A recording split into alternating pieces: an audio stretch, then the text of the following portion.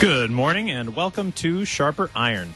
Spend the next hour with us studying the living and active Word of God, His two-edged sword of law and gospel, recorded for you in Holy Scripture, all about Jesus Christ, crucified, risen, and ascended for you. Thanks for tuning in this morning here on Worldwide KFUO. Christ for you, anytime, anywhere. I'm your host, Pastor Timothy Apple of Grace Lutheran Church in Smithville, Texas. Sharper Iron is underwritten by the Lutheran Church Extension Fund, where your investments help support the work of the Lutheran Church Missouri Synod. Visit lcef.org for more information. On this Wednesday, November 13th, we are studying Amos chapter 7, verses 4 through 6. The prophet relates his second vision, one that is closely parallel to the first, yet one that ups the ante from those destructive locusts. In this second vision, the Lord shows Amos an all-consuming fire. To help us sharpen our faith in Christ as we study God's Word today, we have with us Pastor Brian Wolfmueller. Pastor Wolfmueller serves at St. Paul Lutheran Church and Jesus Deaf Lutheran Church in Austin, Texas. Pastor Wolfmueller, welcome back to Sharper Iron. Thank you, Pastor Apple. It's cold in Texas this morning, Pastor Wolfmueller. I know. If you would have told me it was ever going to be below 90 degrees for the rest of my life, I wouldn't have believed you. But yeah, it's freezing out there. How appropriate we're looking at fire then today, huh? That's right. So Pastor Wolfmueller, as we get started here this morning, there's plenty of things that we could talk about in terms of context, but what I think I'd like to have you talk about is this matter of the prophetic vision. We talked a little bit about it yesterday. When the scriptures tell us that a prophet had a vision, what should we understand is going on there? Yeah, I think the key here is in Jeremiah chapter 23, which talks about the false prophets, and it contrasts the false prophets with the true prophets. And it says, the false prophets have not stood in the counsel of the Lord, and yet they act like they have. And that indicates to us that one of the marks of the true prophet is that they do stand in the counsel of the Lord. Now, I think we should understand that counsel very literally, that there is a throne room of God. That's what we normally call heaven. There's a place where the Lord reigns, and it's not on the other side of the moon or beyond the orbit of the universe or whatever. It's everywhere, and yet it's unseen. It's not. We can't identify it with our natural eyes. But if the Lord wants to show us, to bring us into that council room, then he can kind of tear back the veil. He can apocalypse it and show it to us. And in that council is a conversation about the Lord's will, past, present, and future. So, I mean, as an example, we consider how Isaiah stood before the throne of the Lord when he was in the temple, and the curtain was pulled back, and he saw the Lord in his glory, and his robes filled the temple. Or Ezekiel, as he was in exile, the veil was pulled back, and he was able to see the throne of the Lord, and the glory of the Lord could travel with the whirling wheels all around it. Or the revelation of Jesus given to St. John on the island of Patmos. It's like the curtain is pulled back, and they're able to see that heavenly reality. And it seems to me that this is the seeing that the seers would do. This is the prophetic vision that they would be given. And in that, they would hear the conversation of God, or they would see the Lord's plans for the future, that he would unfold his will to them very directly. And I think the reason why I think about it this way is helpful is because, we think of like a vision, like a ghost appears before someone, or like there's a hallucination or something like this. In other words, the vision to us seems less real than the reality. It's like a mirage given by the Lord. But really, we should flip our thinking about that. When the prophets have these visions of the counsel of the Lord, they're seeing that which is more real than the reality that we see around us. It's to think about it like this, Pastor Apple. See if this helps. When Jesus was resurrected, he could apparently walk through walls or stones or whatever he wanted to walk through, and I we normally think of it like Jesus was like a ghost, like Casper the ghost, who could pass through solid things. But I think it's better to reverse our thinking about that Jesus is so real that the walls are to him like ghosts and shadows. Hebrews uses this language, and it talks about the tabernacle on earth as a shadow of the heavenly reality. So the prophets are invited into that which is even more real than this life, and they see it. And then they're sent back to make that counsel of God known. I do think that's a very helpful way of looking at it when you think of Jesus and his resurrection, that his reality is more real than everything else around him. And the same thing would be true for the visions that the prophet sees, including Amos here, that they are experiencing something very, very real. And I think that's the main point I want to emphasize, is that this isn't some sort of hallucination, a mirage, as you said. This is something very real that the prophet is experiencing there in the throne room of God in his council. The conversation that's going on there, Pastor Wolfmueller, who's all participating in that conversation besides the prophet when he's invited up? Well, it's chiefly the conversation between the Father, Son, and Holy Spirit. So I think there's 5 or 6 or 7 things. I don't. My list keeps expanding. Things that happen in this heavenly throne room. But the chief one is the conversation between the Father and the Son and the Spirit. And then the angels are brought into it, and then the prophets are brought into that conversation. But we get little glimpses. This is some of the most glorious stuff in the Scripture when we get this conversation between the Father and the Son. So like Psalm 2, today I have begotten you, or sit here at my right hand until I make your enemies your footstool, or Psalm 22, my God, why have you forsaken me? These little bits of conversation about between the Father and the Son, and it turns out that this heavenly conversation is about us. It's about Israel and Judah, and it's about the Lord's people, and it's about his dealing with the Lord's people, and the conversation goes back and forth because we see, and we'll see it in this text that we're looking at here, is that the prophet is invited into that conversation, not only to make the conversation known amongst the Lord's people for the purpose of repentance, but also to intercede for the people for the Lord's repentance. So the prophet is the one who stands in the council of God and then goes and stands in wherever. In Amos's case, he stands in the temple in Bethel to preach repentance to the people. But up his place in this conversation of God to intercede for them at the Lord wills. And then the Lord even hears the counsel of Amos. This is amazing. And he says, yeah, okay, I'll change my mind. I'll do something different. It's incredible. It is. That was something that I think I learned yesterday, or came to appreciate a little bit more, to hear of the prophetic office of interceding for the people. Normally, I would think of the priest as the one who intercedes for the people. But here we see that intercessory role is tied up within the prophetic office as well. And not to get too far ahead of ourselves, I know we'll talk about that more, but it's intriguing to see that, and then to tie that together with this conversation that's happening in the heavenly council does make it all the more amazing. And then I think as well says something that's quite important about the prayers that the church offers still today, and the way that, are we participating in the heavenly council in a sense when we offer the prayers of the, I know maybe I'm getting ahead of myself, Pastor Wolfmueller, but we're there. So are we participating in the heavenly council with our prayers as the church today?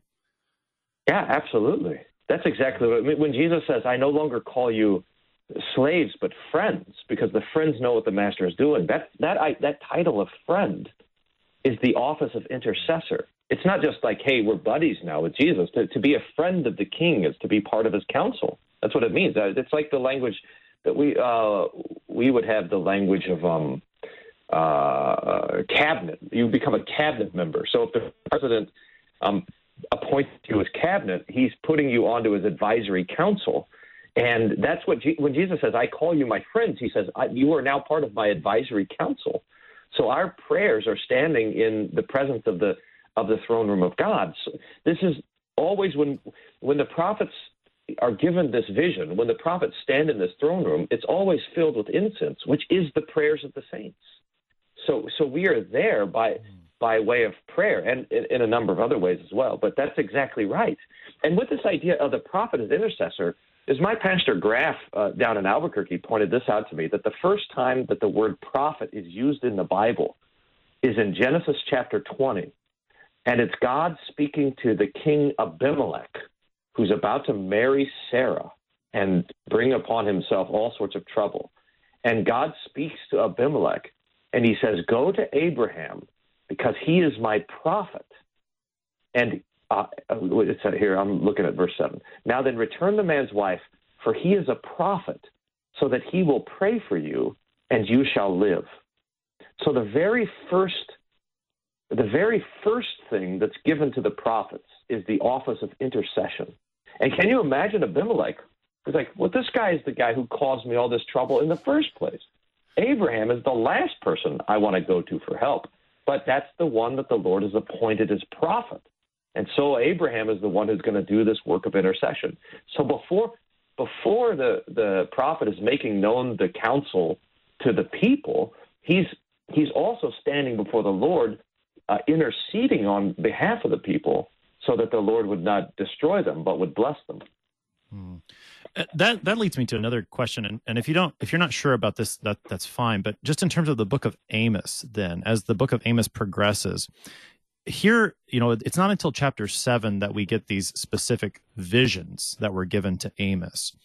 Is the book of Amos laid out chronologically, do you think, or is it possible that these visions actually happened earlier, before Amos's preaching that we've been reading already? I don't know the answer. And I don't think we can know the answer. Maybe people might have guesses about it. But we're right on the edge of, because we have these series of it's 5 visions, I think, that happen here at the end of Amos. We're in the second one. After the third one, we get this this funny little narrative break where Amaziah, the priest of Bethel, this is amazing. So, here's Amos preaching at the Bethel temple, and the priest comes and he says, "Hey, you got to stop preaching. Go back to Jerusalem and preach down there. We're tired of you preaching here." And then Amaziah says, "Oh, you want me to stop preaching? Well, here's a little sermon for you. Your family is going to be killed, and you're going to go into exile, and also all these other things are going to happen that I've been saying." Oh, man, that's what happens when you try to shut up a preacher. It's a prophet. It goes poorly for you.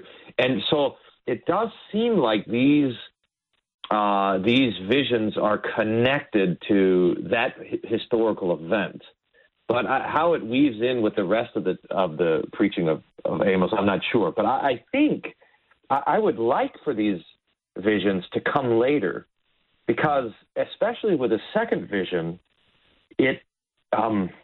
there's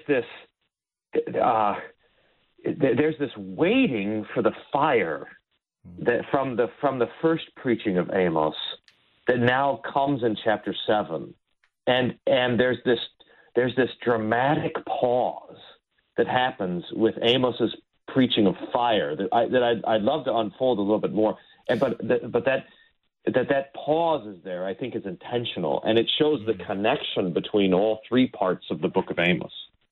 Yeah. I like that, and I'm not I'm not sure on it either. It's just with the role of the prophet as intercessor and then preacher kind of just made me wonder a little bit, but I like what you're getting at. And so let me go ahead and read the text so that we can start digging into this matter of the fire that we've talked about a little bit already. So Amos chapter 7, verses 4-6. This is what the Lord God showed me. Behold, the Lord God was calling for a judgment by fire, and it devoured the great deep and was eating up the land. Then I said, O Lord God, please cease. How can Jacob stand? He is so small. The Lord relented concerning this. This also shall not be, said the Lord God. So that's Amos's second vision here in chapter 7. Pastor Wolfmueller, you were talking about the fire, that there's this pause within the book of Amos, and now we hit play again. What's going on? Yeah. Well, so if you remember, there's kind of these 3 parts of the book of Amos. So you have the first part is his preaching against all these nations, and he kind of circles around and he gives these woes to all these different nations. And then finally he comes back to even to Judah. He preaches against Judah and then to Israel. and he comes back to Israel. But there's something rhetorically that's really stunning. So I want to just take a little time to build this up, because I think when we see this, all of a sudden the book of Amos really is going to open up for us. So in Amos chapter 1, verse 4, it says, I will send fire into the house of Hazael. This is against Damascus. Then against Tyre, or against Gaza, he says, verse 7, I will send fire upon the walls of Gaza. Verse 10, I will send fire upon the wall of Tyre. Verse 12, this is against Edom. I will send fire upon Teman. Then he's woeing the Ammonites, and he says, verse 14, I will kindle a fire in the wall of Rabbah. Against the Moabites, chapter 2, verse 2, I will send fire upon Moab. And then to Judah, I will send fire upon Judah. But then in chapter 2, verse 6, he starts prophesying against Israel, and there's nothing about the fire. It just doesn't come up. The Lord sent fire upon every other city, upon every other place, but there's no fire, and you're waiting for it. Like, what about the fire? When's the fire coming to Israel? When is that going to fall on us? And he doesn't say anything, and you're like, wait, it's coming. It's got to be coming. There's got to be fire. And so he hints at it, so you don't forget in chapter 5, verse 6, seek the Lord and live, lest he break out like fire in the house of Joseph. And you're like, oh, okay, now I'm ready for the fire. But now when you get to chapter 7, he says, okay, now here it comes. This fire that you've been waiting for all through this preaching, it's coming. I'm going to send fire, and it's going to consume the great deep, and it's going to devour the whole land. So this, we do one of the dad jokes that I like to do is a knock-knock joke, and I'll say to Isaac, my youngest, I'll say, knock-knock, who's there? Say, scared Isaac. And I'll say, scared Isaac who? And then I'll wait. And I'll wait, and I'll wait, and I'll wait until he's not expecting it, and then, I'll jump up and scare him. Now, this is the kind of thing that is happening in Amos, is that fire's coming, and they're waiting for it. They're like, I know fire's going to be here. It's going to show up soon, but they're waiting. And as they're waiting, the tension is getting tighter and tighter until finally now we get to it. I saw the vision, and there it was, fire. So the Lord jumps out, scares his people. Finally, here is the fire that we've been waiting for. And I think there's two elements to this fire that we should look at, Pastor Wolfmueller. One is this matter of that the Lord calls it a judgment by fire. And we need to understand that word in its context. I think we hear the word judgment and we think punishment, but maybe there's a bigger picture there going on. And the second thing that I want to talk about, we'll probably have to look at that after the break, is the extent of this fire, the matter that it's devouring the great deep and eating up the land. So first, when it comes to this fire, in the ESV, it reads a judgment by fire. But what's the bigger picture that we need to understand with that word that's translated judgment? Yeah, sometimes it's translated conflict by fire, or here's one, it says, the Lord was going to call for a legal case with fire, or the Lord was going to call to contend by fire. It's a little bit of a tricky word, but it means to argue a legal case. So this word there, the Hebrew word is larav or larev. It takes us to the context of the courtroom. And it's saying that the Lord is going to give a verdict, and the verdict, his judgment, is going to be punishment by fire. Now, every time we go to this throne room of God, we remember that not only is there conversation happening between the Holy Trinity, but that there's also legal cases being argued there. And the legal case is always for the innocence or the guilt of the people. And so we have to say, are the people going to be judged innocent, or are the people going to be judged guilty? Make a good point, because whenever we hear judgment, we often hear condemnation. But judgment can break in two different directions. It can be the judgment of condemnation, judgment of innocence and righteousness. And our great hope, our great understanding is that in this heavenly court, because of the blood of Jesus, the Lord has judged us to be righteous. In fact, I think we get a little echo of this. I mean, Amos is almost all law, but we get a little echo of this when the Lord relents concerning this judgment of fire, because the only way he can relent is not because the people's righteousness or because the people are somehow going to atone for their own sins, but because Jesus is standing in that court and interceding for us.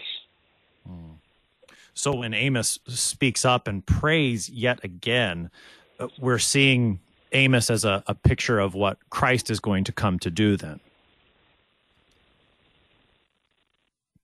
Is that true? Jesus is the advocate who stands before the Father. So John writes, we have an advocate with the Father, Jesus Christ, the righteous one. How glorious is that? And Amos is going to stand in that office of advocate as well. So then, Pastor Wolfmueller, just with a few minutes on this side of the break yet, then the other aspect of the fire that you see is this matter of devouring the great deep. And this is a pretty significant fire then that would I mean, the great deep is referring to like all the waters of the world, sort of the subterranean waters. This is a big fire, right? Right, that's right. So this is in fact, it's probably a hint at the fire that will come on the last day.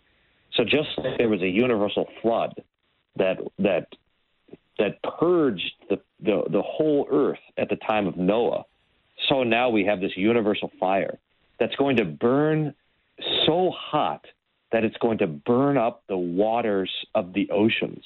This is incredible. I mean, remember when Elijah was there with the prophets of Baal, and he dumped all the water on the sacrifice, and the fire from the Lord came and it consumed the sacrifice and the altar and all the water in the trough around the altar, and we're amazed at how that fire burned. Well, this is a fire with such intensity that it will burn up all the water in all the world, all the oceans.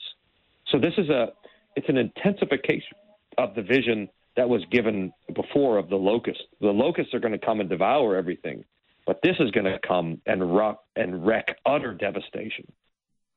That picture of Elijah on Mount Carmel with the prophets of Baal was the image that had come to my mind too. And so for the Lord to burn up not just the water around an altar, but the water all over the world, this is a cosmic judgment. So Amos is certainly picturing here or being shown here by the Lord what's going to happen to Israel in terms of its punishment, its judgment, the condemnation that they're earning for their idolatry.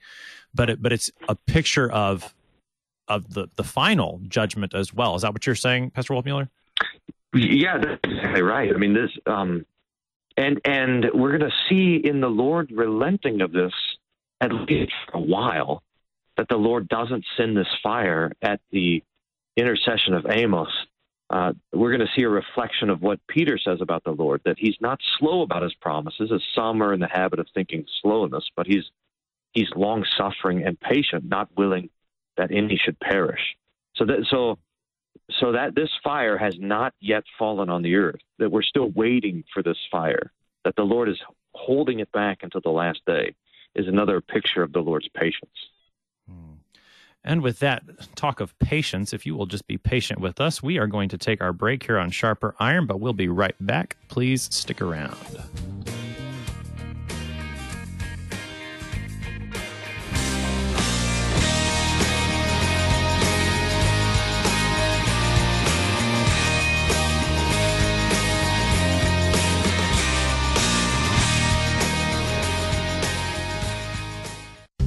Did you know that many LCMS military personnel and their families are unable to receive Word and Sacrament ministry due to the lack of LCMS chaplains? Ministry to the Armed Forces is looking for pastors who will answer the call to serve as a chaplain to provide Word and Sacrament ministry to the men and women who selflessly serve our nation. Find out more about this exciting ministry by contacting me, Chaplain Craig Mueller, at lcmschaps@lcms.org. That is lcmschaps@lcms.org. Since 1978, Lutheran Church Extension Fund has had the humble privilege of supporting Lutheran Church Missouri Synod ministries and her workers. Thanks to faithful investors, LCEF has provided thousands of church workers, congregations, schools, and organizations with the low-cost loans and resources they need to reach more people with the saving name of Christ. To learn more, visit lcef.org or call 800-843-5233, 800-843-5233. Welcome back to Sharper Iron. On this Wednesday, November 13th, we're looking at Amos chapter 7, verses 4 through 6 with Pastor Brian Wolfmueller of St. Paul Lutheran Church and Jesus Deaf Lutheran Church in Austin, Texas. Pastor Wolfmueller, prior to the break, we've been looking at the fire, the great extent of this fire, this worldwide, all-consuming fire that is up the ante from what we saw previously in the first vision of locusts. And this intensification that we're seeing here in Amos chapter 7, and really from other places in the book as well, is something that the Lord has told his people would happen if they've followed down the path that they've gone. What's going on there? Yeah, that's right. So the Lord is giving. I mean, we want to remember, maybe to take a half step back, that the reason why the Lord sends the prophet to preach judgment and condemnation and trouble is precisely because he desires for them not to come into judgment and into trouble. So the reason why the Lord sends Amos to warn them of this great fire or the locust or whatever is because the Lord does not want to send these things. So maybe again to turn to Jeremiah for the illustration of this. Jeremiah is sent by the Lord down to the potter, and he says, "Go to the potter's house and watch how that goes." And he goes down to the potter's house, and he watches the potter as he's making something, I don't know, a bowl or a pot or a water pot or something to eat with or something like this. And he's making it, and then all of a sudden something is different in the clay. He notices something, that the clay is not suitable for this use, and so he changes and he makes something different. He's intending to make a bowl, and instead he makes a plate or something like that. And the Lord says, you see how that happened with the potter? Well, this is how it happens with me. If I come and I preach destruction and devastation, and the people repent, then I will repent concerning the destruction and will deliver them. If, on the other hand, I come along and I promise good things, and you don't do what's right, but instead turn from my ways, then I'll bring destruction. So the preaching of the prophet, the promise of destruction, is given to the people so that the Lord won't keep his promise, so that the Lord will change his mind and give them something better. And then the Lord says to Jeremiah, now go to the people and tell them, I'm going to destroy them. In other words, don't mistake this preaching. The preaching is for the purpose of repentance. And so here it's good for us to remember that as well. I mean, the reason why the Lord escapes to Bethel, this apostate temple, it's an amazing picture of God's grace. And here the people have left the true worship of God. They've been committed to this idolatrous heterodoxy for 200 years almost, for at least 150 years. They've been offering sacrifices not according to the Lord's institution. They've been hearing false doctrine for this long, and still the Lord is sending the prophet Amos to them, and he's saying, here, the Lord is going to do all this terrible stuff, but the reason why I'm here preaching is so that he won't do this terrible stuff, so that the Lord will change his mind about it. So the Lord could, if he wanted, just whoosh, send fire. He could, if he wanted, just blam, send the locusts. He could, if he wanted, whop, send the Assyrians and just wipe them out, no warning whatsoever. But the Lord is sending the prophet to warn the people so that the things that he's warning them about won't happen. And that's what the Lord wants most of all. That the parallels that I continue to see in the book of Amos to what happens with the people in Egypt and the plagues of Egypt are just striking. The Lord tells Pharaoh something very similar in the seventh plague. He tells him, I think, is it the seventh plague? Yeah, for this is Exodus 9:15. By now I could have put out my hand and struck you and your people with pestilence, and you would have been cut off from the earth. I mean, the Lord could strike with judgment right away. but he doesn't, for the sake of mercy, for the sake of repentance. And that's why he sent Amos, and often preaching in ways that recall a lot of the things that happened in Egypt, a reminder to the people, look, you were saved from Egypt, and now you're turning into Egypt. It's striking to see how Amos over and over again recalls that account and now uses it to preach to the people in his day.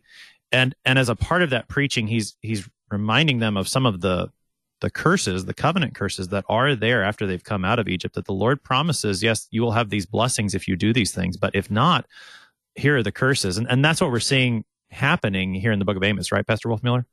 Yeah, that's exactly right. I mean, look, this is a setup from the beginning and how it's going to be to the end of time as well. You're going to either have the 10 Commandments or you're going to have the 10 plagues. So those are your options. And the people here, as they abandon the true worship of God and everything that implies in this kind of decadent age of Amos, then now the plagues are going to come back. And there's these sort of escalating tiers of trouble that the Lord is going to use to bring them back. It's almost like, it's like when you're trying to discipline your children. The first order of discipline is not that extreme, but it gets more and more extreme as the people are more recalcitrant. So there's really kind of 4 waves of increasing trouble that the Lord is going to deliver to the people. You have first deprivation, where the Lord will take away the things that they need. Then devastation, where the Lord will come and wipe them out. Then deportation, and then utter destruction. So the Lord says these are the kind of, and he tells them beforehand. This is Deuteronomy 29. He says, this is how I'm going to do it. This is how I'm going to discipline you.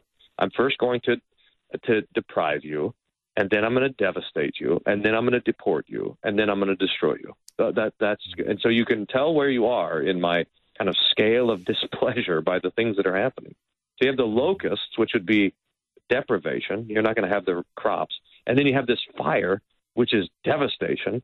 And then you have deportation, and then destruction. And that's what happens. I mean, we're here in 756 BC, and it all culminates in 722 when the Assyrians come through and they totally wipe out the place. So we are about 34 years away from destruction as Amos is here preaching. And the people couldn't see it. I mean, they were living high on the hog. Maybe not on the hog. It was, after all, Israel. But maybe on the hog. Who knows? But they were they were living it up in this kind of decadent. They're pouring their wine into bowls and not cups. I mean, it's extreme over there. But they're just on the edge of this destruction. And so the Lord sends Amos to them to warn them, precisely because the Lord doesn't desire to utterly destroy them. Just like the Lord didn't desire to destroy Pharaoh. He gave him all these chances, opportunities to repent, because that's the Lord's that's the love that the Lord has. He desires all people to come to repentance. And you see that same heart within Amos as well, that he too does not desire for the Lord to destroy these people. These prayers that Amos offers in both the first and second vision, I think, help us see that. It's very easy to look at Amos as a fire and brimstone preacher, as if he somehow enjoys putting the people in their place, calling them out. I mean, it would be really easy to imagine Amos liking that too, being from Judah, the southern kingdom, who at this time really is lower than Israel economically, politically, in those outward ways, and even Judah being oppressed a little bit by their brothers from the north. It would be really easy to think of Amos as enjoying this kind of preaching. He's gonna stick it to these people, but instead he prays. And he prays, "O Lord God, please cease." And so we're back to that office of the prophet as the intercessor here, Pastor Wolfmueller.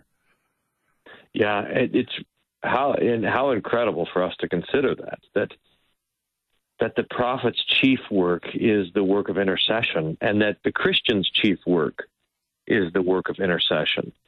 I suppose it's the same for us as pastors. We think, well, my chief job as a pastor is to preach, but in fact, I think it's the other way around. My chief job as a pastor is to intercede on behalf of the people. And the same thing for parents. We think our chief job is to parent our children, but in fact, the most important work is the work of intercession. And this is always the case for us. That, I mean, everything happens. I'm going to maybe bounce this off of you, Pastor Apple, because this might be going a little bit too far, but it seems to me that just about every work of God that the Lord does, especially in his work of redemption, is in an answer to prayer, and almost explicitly so. So, for example, when the Lord appears to Moses in the burning bush, and he's going to appoint Moses as the deliverer of the people, he says, "I heard their prayer." So that the Exodus is a direct response to the people's prayer. So that salvation is always following a calling upon the name of the Lord. This is all who call upon the name of the Lord will be saved. So that even in a profound way, the Gospel of Luke gives us the birth of John the Baptist and the birth even of Jesus as the response to these people's longing for deliverance. Now, this isn't to say that God responds to us. That's not. I don't want to go. The Lord is always the first to love and to act and to do, and we are always chiefly the recipients of that act. But the Lord gives. But the Lord, in some ways, is responding to our prayers for help and our prayers for deliverance, and He's answering our prayers, and our prayers then ought to be understood as some of the most important things that we are called to do. It's the most important vocation that the Lord gives to us, and we see that when He calls the first prophet Abraham and gives him the first work of interceding for Abimelech. And the Lord hears that prayer of Abraham, and He relents of the evil that he was intended for Abimelech. I like that thought that the Lord answers our prayers. His acts of salvation come as answers to our prayers. And I think the way that I would not qualify it, but maybe clarify some of the things that you were bringing out, is that the prayers that He's answering are the prayers that He's given us to pray. So Abraham is a good example of that he prayed what the Lord told him to pray, and so the Lord answered that prayer. And same with the other example, the one that you went to too, was one I was thinking of, was Zechariah in the temple praying. How does the Lord answer that prayer? By sending the angel Gabriel to announce the birth of John and then the birth of Jesus later. And I've often wondered, because I have to confess here, when it comes to that prayer, the way I always read that or understood that text in Luke 1, growing up at least, and I don't think I'm unique in this, but maybe I am. When it said Zechariah was in the temple praying, and then Gabriel shows up and tells Zechariah that his prayer has been heard and a child's going to be born, I always thought that Zechariah was in the temple praying for a child. And it was sometime, I don't know if it was in seminary or when I was a pastor, it dawned on me, well, no, Zechariah wasn't in the temple praying for a child for himself. He was in the temple praying the prayers that the people of Israel had been given, prayers that were asking for the seed of the woman to come all along. And so I guess the reason I'm bringing these things out is because these are all prayers that the Lord had given to His people to pray. And so He answers them with what He intended to give them, which is the gift of salvation. Because as you said, we don't want to say that we're somehow forcing God's hand either in our prayers. You know, and I can't remember where he says it, but before you called, I answered. He says, right. But I think you're onto something there. I don't know. Did that help clarify and some of the things you're saying? I mean, because there's this way that I think the devil uses our theological reflection to choke up our prayers, and I think that's the thing that we have to just be warned against. So we'll think to ourselves, well, if the Lord is the first to act, then what do our prayers matter? If the Lord knows what's going to happen, then what do our prayers matter? If God knows what He's going to do, then why do we need to pray? If the Lord knows what we need, then why do we need to pray? But Jesus says, hey, the Lord knows what you need, And that's why you pray. And that's how he starts the Lord's Prayer. Your Heavenly Father knows what you need before you ask him. Therefore, when you pray, say, Our Father who art in heaven. So that the fact that the Lord knows, the fact that the Lord's in charge, the fact that the Lord has plans is not to, it doesn't stop our prayers, but in fact it starts our prayers. So we ask the question, well, how can it be? Salvation comes from the Lord. We're the recipients of his salvation. And yet the Lord is reacting to our prayer. How can that possibly be? And the answer we have from the Bible, I think, is, well, pray. It doesn't answer the question. It just says you ought to be praying, and you ought to recognize that the Lord actually answers prayers. That's not. This is. I mean, however you want to understand it is fine, but this is the basic fact that's put before us on every page of the Scripture. Is that the Lord hears our prayers and he answers them. And if we can't understand it, then it's better to just not understand it and to pray rather than to try to understand it and not pray. Yeah, that's exactly right. We ask that question, why should I pray? And the Lord doesn't really answer. I mean, he does answer it, but not in a way that's satisfactory to our logic. You know, I mean, I love what he says there in front of the Lord's Prayer. The Lord, like you pointed out, the Lord knows what you need, so pray. What? That doesn't. If he knows, then why doesn't he just give it to me? Well, no, just pray and take comfort in not understanding the reason behind it all from the Lord's perspective, but just take comfort in the fact that he's given you his word, his command, his promise, and he's going to do something about it. He's going to answer it. And he does answer Amos's prayer here in chapter 7. After Amos cries out, "Oh Lord, please cease. How can Jacob stand? He's so small." It says, just as we heard in the first vision, the Lord relented. It's a hard word to maybe put into English. Relented, regretted. It's translated in various ways, but the Lord does answer Amos's prayer for leniency. I don't know, salvation. Maybe can we say? I don't know what's going on in the Lord's answer to the prayer there. Well, that's right. So we want to remember that we're standing in the court. That's what this business of the conflict by fire, and Amos is now going to stand there, and he's not going to make an argument, but he's simply going to beg for mercy. So it's almost like you can go to court and you hear the case, and that's what we normally think about. And you have your advocate and you have your accuser, and the case is heard and the judgment is made and so forth. But then when it comes to sentencing, you hear victim statements or all this sort of stuff, and you have people coming in to make their plea on how the sentence should go. And that's where Amos comes into this. He comes in when it comes to the sentence. So the Lord has said, okay, the guilty, and here comes the fire. And Amos comes in and he says, would you have mercy? He's not arguing their goodness. He's not arguing anything. He's just saying, please have mercy. Lord, have mercy. The beggar's prayer. And the Lord says, okay, I'll have mercy. It's really great. I mean, and it gets back to this this mystery of prayer. The Lord relented here. He was sorry. He changed his mind. It's so hard for us to think about the Lord changing his mind, because we think, well, how can that be? The Lord knows everything. How can he sit here and hear this prayer from Amos, a sinner, a prophet, but a sinner, and say, okay, Amos, your idea is better than my idea. I'll go with your idea.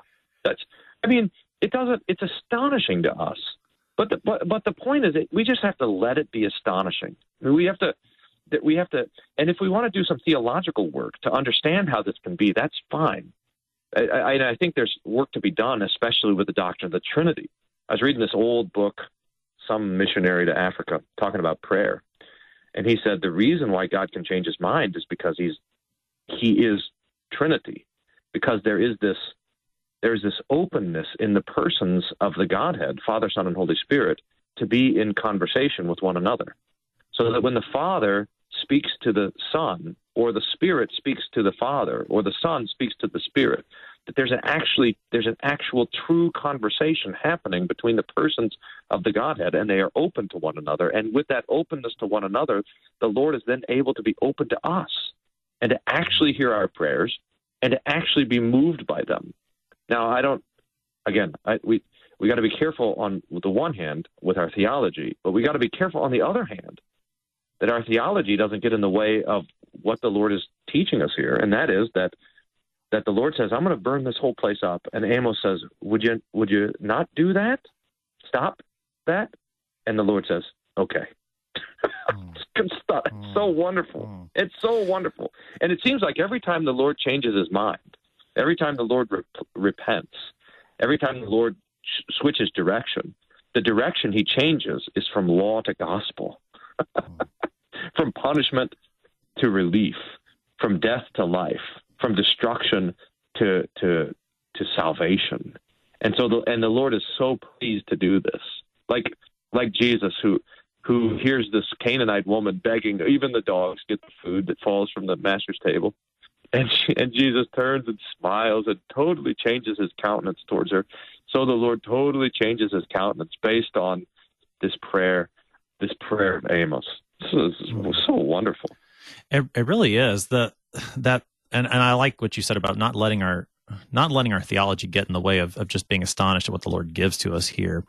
But that thought of the conversation between the Father, the Son, and the Holy Spirit, and how that's connected to the council and the throne room of God that we've been talking about, I find that very intriguing because of the matter of, and I think maybe this is the way that I'm trying to understand some of this, is that the reason that the Lord can hear Amos's prayer and change his mind on account of that prayer is because Amos's prayer gets caught up into the prayers of Christ, who is, and of course this is, in Amos it's looking forward, but now for us it's a reality that Christ in his incarnation is our brother, and now he's ascended to the Father's right hand as our brother, still praying for us.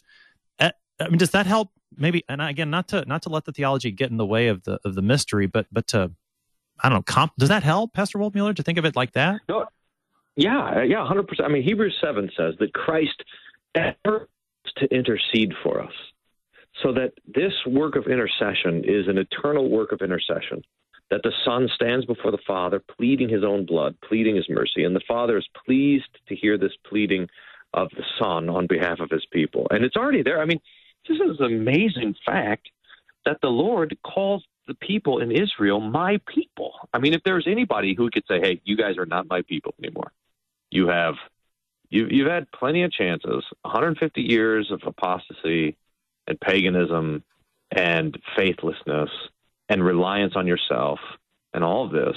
You guys are out. You're not my people anymore. You are strangers to me. But the Lord doesn't. He sends Amos and he says, go to Israel, my people, my people. How incredible. So that the Lord continues to call the Israelites his own Israelite. You are mine. You belong to me. And the Lord is so that, and that's there's nothing that accounts for that except for the death of Jesus. It is through the death of Jesus that we become the Lord's and he becomes ours. And so that anytime we have any hint of the graciousness of God, the patience of God, the mercy of God, the love of God, it's all bound up to the death of Jesus.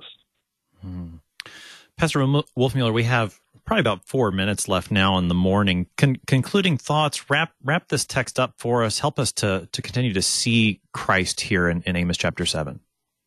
Yeah, we've talked about it already. I think it's really great. So there's fire on the way, but the great news for sinners is that the fire of God's wrath was spent on Jesus on the cross. He drank the cup of God's wrath to the dregs, so that there is a fire stored up. This is how Peter says it. 1 Peter 3:7. By the same word, the heavens and earth that now exist are stored up for fire, being kept until the day of judgment and destruction of the ungodly. Later on in the same chapter, the day of the Lord will come like a thief. Then the heavens will pass away with a roar. The heavenly bodies will be burned up and dissolved. The earth and the works that are done on it will be exposed. So that this fire is coming, and everything will be burned except for the Lord's word. That endures forever. And everything set apart by the Lord's word, which is you and me. I mean, this is amazing to think that the Lord heard this intercession of Amos, and he held back this fire, and still is holding it back, so that you and I could be baptized, so that our families could know the love of the Lord, so that the people who are listening to us could be born and experience the kindness of God in Christ. And because of this, and because the fires of God's wrath were doused in the waters of our baptism, we're waiting for the new heaven and the new earth in which righteousness dwells. So we dwell not in fear of this fire, but in hope that we'll be brought from death to eternal life by Jesus. I love the image of the waters of baptism dousing this fire, which was one of the thoughts that I'd had as I was thinking through this text, trying to think of how it's fulfilled in Christ. You've got this fire that's going to consume the great deep. But Jesus talks about his death on the cross as a fire that's kindled, right? He talks about this in Luke 12, how he wishes that this fire was kindled upon the earth, and he talks about his own baptism and how that fiery wrath comes down upon him. And yet at the moment of Jesus' death, after he's died on the cross, he's pierced with a spear, and what comes forth but water and blood, so that the only water that will not be burned up by this fire is the living water that is ours in Christ, that's been poured upon us in holy baptism.